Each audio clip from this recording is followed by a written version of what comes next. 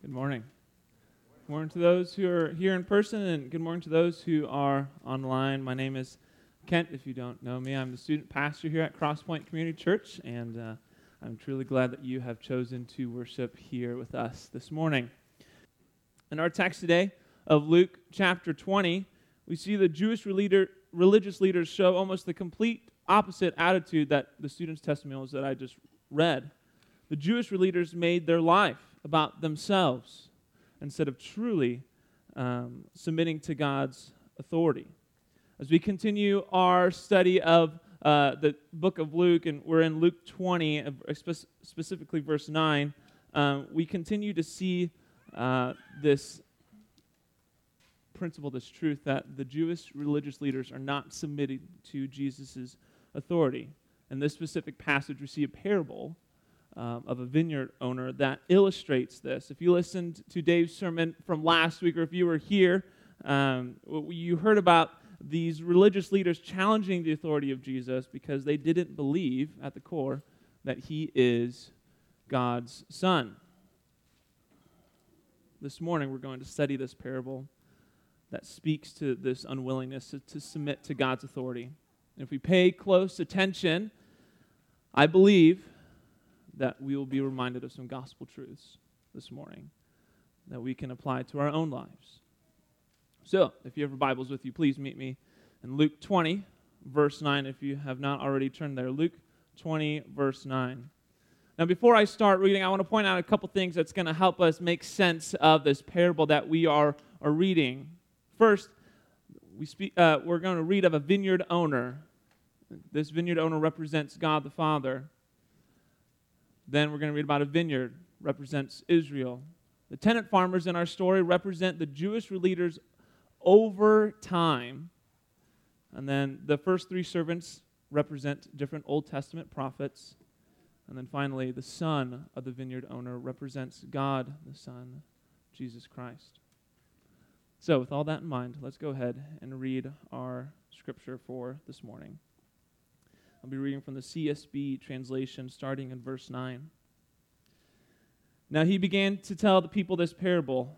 A man planted a vineyard, leased it to tenant farmers, and went away for a long time. At harvest, he sent a servant to the farmers so that they might give him some fruit from the vineyard, but the farmers beat him and sent him away empty-handed. He sent yet another servant, but they beat that one too, treated him shamefully, and sent him away empty-handed. And he sent yet a third, but they wounded this one too, and threw him out. Then the owner of the vineyard said, "What should I do? I will send my beloved son. Perhaps they will respect him." But when the tenant farmers saw him, they discussed it among themselves and said, "This is the heir. Let's kill him so that the inheritance will be ours." So they threw him out of the vineyard and killed him. What then will the owner of the vineyard do to them? Jesus is asking them.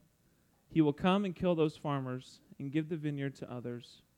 But when they, the religious leaders, heard this, they said, "That must never happen." But he looked at them and said, "Then what is the meaning of this scripture? The stone that the builders rejected has become the cornerstone. Everyone who falls on that stone will be broken to pieces, but on whoever it falls, it will shatter him." And the scribes and the chief priests looked for a way to get their hands on him that very hour because they knew that he had told this parable against them, but they feared the people. They feared the people. At first glance of this story, it may leave you flummoxed or in a state of shock. Based on external actions, you might be thinking, how can the tenant farmers act in this way? How can they be so hateful? How can they be so self-focused? I think if we look at a deeper level, it might surprise us what we find. As we peel back the layers of the story and as we get to the heart of the Pharisees, I think it will surprise us because at the heart of a matter is a matter of the heart. So let's look at our story again and see if we see something about the heart of the tenant farmers. So as we look through Luke 20, as we get to verse 14, we see a glimpse into their motive for their actions.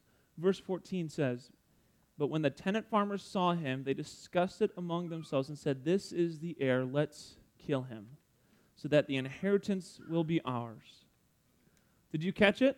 Did you see where it gives you a glimpse of the heart? It's that last line, "so that the inheritance will be ours." You see, the tenant farmers have committed the sin of idolatry. What is idolatry? Idolatry is trusting, serving, or giving worship to something that is not God. I want you to repeat this with me, as it should be on the board. Idolatry is trusting, serving, or giving worship to something that is not God. These tenant farmers had an idolatrous desire for money. Their heart was focused on building their own wealth, so much so that they were willing to kill for it. Now, when we talk about wealth, we need to remind ourselves, we need to remember that wealth or money itself is not inherently sinful. It is how you view it. 1 Timothy 6:10 says this, "For the love of money is a root of all kinds of evil, and by craving it some have wandered away from the faith and pierced themselves with many griefs." Key word is loving money, especially in ways that makes you disregard the needs of others in the church, in the community, and not realizing that everything you have has happened under God's sovereign control. In this parable, we see that wealth is indeed viewed in a sinful, idolatrous way. The tenant farmers refuse to see that they are hired help. They don't own the vineyard.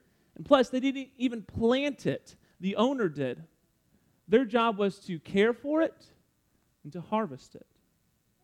But along the way, they saw the wealth and the harvest. They saw that it was desirable and didn't want to share any of it. They disregarded the well-being of the servants that the owner sent as they beat them up. And when the opportunity came to take the vineyard for themselves, they killed the very son of the vineyard owner. Now, this parable lines up with what the Jewish religious leaders have been doing to the nation of Israel. Since the Old Testament times, God was the one who formed the nation of Israel, starting with Abraham and continuing with Isaac, Jacob, his 12 sons, and then spending the 400 years in Egypt and in slavery, building the nation of Israel. And after that, we see along the way, the Jewish leaders saw how the nation of Israel could benefit themselves and make them wealthy. The prophet Ezekiel has this judgment against the Jewish religious leaders of his time. Ezekiel 34, 1-6 says this, "The word of the Lord came to me, Son of man, prophesy against the shepherds of Israel. Prophesy and say to them, this is what the Lord God says to the shepherds. Woe to the shepherds of Israel who have been feeding themselves. Shouldn't the shepherds feed their flock? You eat the fat, wear the wool, and butcher the fattened animals, but you do not tend the flock. You have not strengthened the weak, healed the sick, bandaged the injured, brought back the strays or sought the lost. Instead, you have ruled them with violence and cruelty. They were scattered for a lack of a shepherd. They became food for all the wild animals when they were scattered. My flock went astray on all the mountains and every high hill. My flock was scattered over the whole face of the earth, and there was no one searching or seeking for them." This continues to the New Testament with these Jewish religious leaders. They continue to abuse their position for wealth and power. We see this in John 11, 47-48. So the chief priests and Pharisees convened the Sanhedrin and were saying, "What are we going to do since this man, Jesus, is doing many signs? If we let him go on like this, everyone will believe in him, and the Romans will come take away both our place and our nation." Hopefully you see at the heart of both of these texts, you see that these Jewish religious leaders, at the heart, they have an idolatrous desire for wealth and power instead of serving God and serving others. Now the outward actions of the Jewish religious leaders make it obvious that they have this idolatrous desire in their lives. But getting to that point doesn't just happen overnight. Idolatry can slowly creep into our lives without us even noticing it. I currently have the privilege to be part of a great men's small group that meets here on Saturday mornings at 7 a.m. if anyone is interested. We're reading the book Screwtape Letters by C.S. Lewis. And in this book, it gives an example of a subtle temptation of idolatry. For context purposes, this book is set during the time of World War II in England. And in one of the letters from the senior demon Screwtape, he writes to his nephew, demon Wormwood, into tempting his patient, or the human that he is tempting, into either a pacifist or a patriot during the war. An excerpt from this letter reads as this: "Whichever he adopts, your main task will be the same. Let him begin by treating the patriotism or the pacifism as a part of his religion. Then let him, under the influence of the partisan spirit, come to regard it as the most important part. Then quietly and gradually nurse him onto the stage at which the religion becomes merely part of the cause, in which Christianity is valued chiefly because of the excellent arguments it can produce in favor of the British war effort or of pacifism." What C.S. Lewis is saying is not saying here is that it's bad to have current opinions on current day issues, but rather he is writing to be careful that our opinions on current day issues don't elevate higher than the gospel. We have to be careful that it doesn't become an idol. Brothers and sisters in Christ, when we give our attention, our energy, our money toward anything more than we give our attention, our energy, our money toward the gospel of Jesus Christ, at that point, we have lost sight of the beauty, the importance of the gospel of Jesus Christ, and we have traded it for a lesser than substitute that in the end cannot save any souls. C.S. Lewis in his book gives a good image of what it looks like to have idolatry slowly creep into our lives. And if we are not careful, after an idol has taken into our daily routine, we can become like the Jewish religious leaders, where religion becomes merely part of the cause. And our worship is no longer fixated on Almighty God, but rather on something else. The tricky part of identifying the sin of idolatry in our lives is that many times idolatry can consist of good things. Idolatry can many times be consisted of good things. A spouse or desire for a spouse is a good thing to have. But a spouse can become an object of our worship when our identity is based on our spouse. We have put our spouse in a place where only God should be at that point. We have made our spouse an idol. Food. Food is a good thing. But food can become an object of worship when we find comfort in food first. In that moment, we have put food in a place where only God should be. Food can be an idol. Sex. Sex is a good thing. But sex can become an object of worship when we desire sexual satisfaction above all else. When that happens, we have put sex in a place where only God should be. The God that is able to satisfy everything in our lives. At that point in time, sex can be an idol. Sports are a good thing. But sports can become an object of worship when our joy is tied to a sports team, to our particular team that we may compete on. At that point in time, we have put sports in the place where only God should be, the source of our joy. Sports can become an idol. Money is a good thing, but money can become an object of our worship when trust and dependence is tied to our money. At that point in time, we have put money in place where God should only be. Money can be an idol. A job. A job is a good thing, But our job can become an object of worship when we put our self-worth based on our job. We have put our job in a place where only God should be. Our job can be an idol. Our children, or the desire for children, is a good thing. But children can become an object of worship when our joy is tied to our children. At that point in time, we have put our children in the place of where only God should be. Children can even be an idol. Activity in the local church is a good thing. But activity in the church can become an object of worship when our security of salvation is tied to activity in church. At this point, we have put activity in church in place where only God should be. Church activity can be an idol. See, there's good things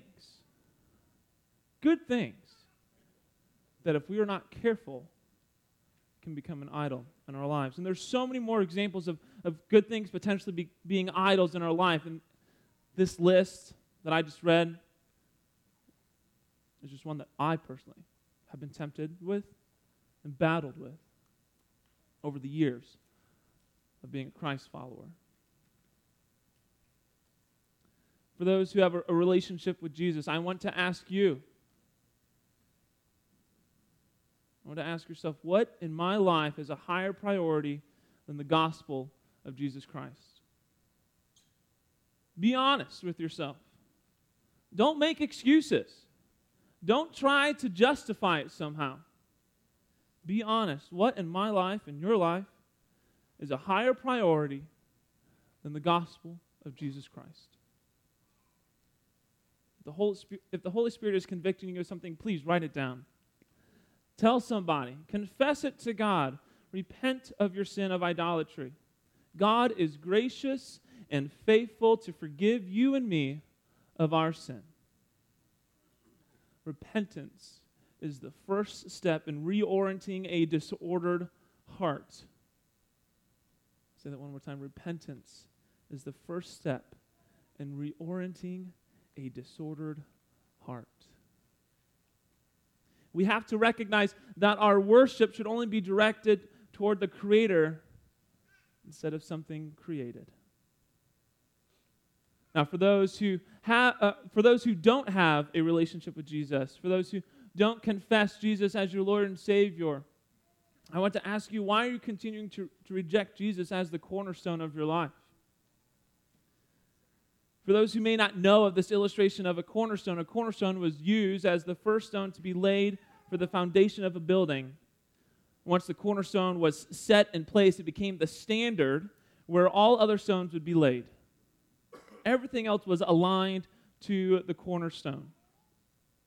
For those who don't have a right relationship with God, who've never submitted to His authority, who've never kneeled before Him and given your life to Jesus, you're trying to base your foundation of your life on a cornerstone that is lesser in comparison to Jesus. It is not as strong, it will not stand forever, and it will fail you because whatever you have in place with Jesus is something that is created, not the Creator. Jesus Christ is the perfect cornerstone for the foundation of your life. I ask you, will you stop trying to build your life on a foundation other than Christ? Will you also repent of your sin today? None of us are promised tomorrow. None of us know when Jesus is going to return. But there is today. There is right now when you can start having a right relationship with God today. And know that He will accept you and that you will be able to spend eternity with Him instead of eternity separated from Him in hell. In closing, as much as this parable exposes the idolatrous heart of the Jewish religious leaders, we also see characteristics of God. We see God being our provider as He is the one who plants the vineyard. We see God being compassionate, slow to anger as He keeps sending servant after servant after servant. And then we see God's amazing love is he's willing to send his son to die. This is the kind of God who's calling us to put him first in our lives over anything else. This is the God who wants to be in a relationship with you today. This is the God that should be the cornerstone of our lives. He alone is worthy of all of our devotion and our worship. Will you give him your devotion and your worship today? I pray that you and I would continually do that, starting today. Will you pray with me? Father God, we thank you for this time where we can pause and we can reflect on you. God, we repent of our sin of idolatry, sin of pride, sin of lust, sin of selfishness, sin of laziness. God, we repent of serving ourselves instead of fully devoted to serving you. God, I pray in this moment right now that we would express our dependency upon you and you alone. God, thank you for loving us. Thank you for being faithful to us, even when we don't deserve it. God, we love you and we serve you. In Jesus' name I pray. Amen. As we close this morning's service, I want to read from 1 Corinthians 6, 9 through 11. Don't you know that the unrighteous will not inherit God's kingdom? Do not be deceived. No sexual, immoral people, idolaters, adulterers, or males who have sex with males, no thieves, greedy people, drunkards, verbally abusive people, or swindlers will inherit God's kingdom. Here's the key verse, verse 11. And some of you used to be this way, but you were washed. Amen. You were sanctified.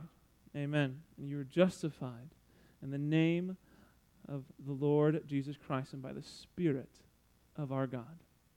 Let's live our identity that we have in Christ this week. Doesn't mean that we're going to be perfect in every way. But when we do sin, we repent of it. We seek forgiveness, and we turn away from our sin. Let's live in the identity that we have in Christ this week. Thank you for your attention and being here this morning. Have a great rest of your week in the Lord. You are dismissed.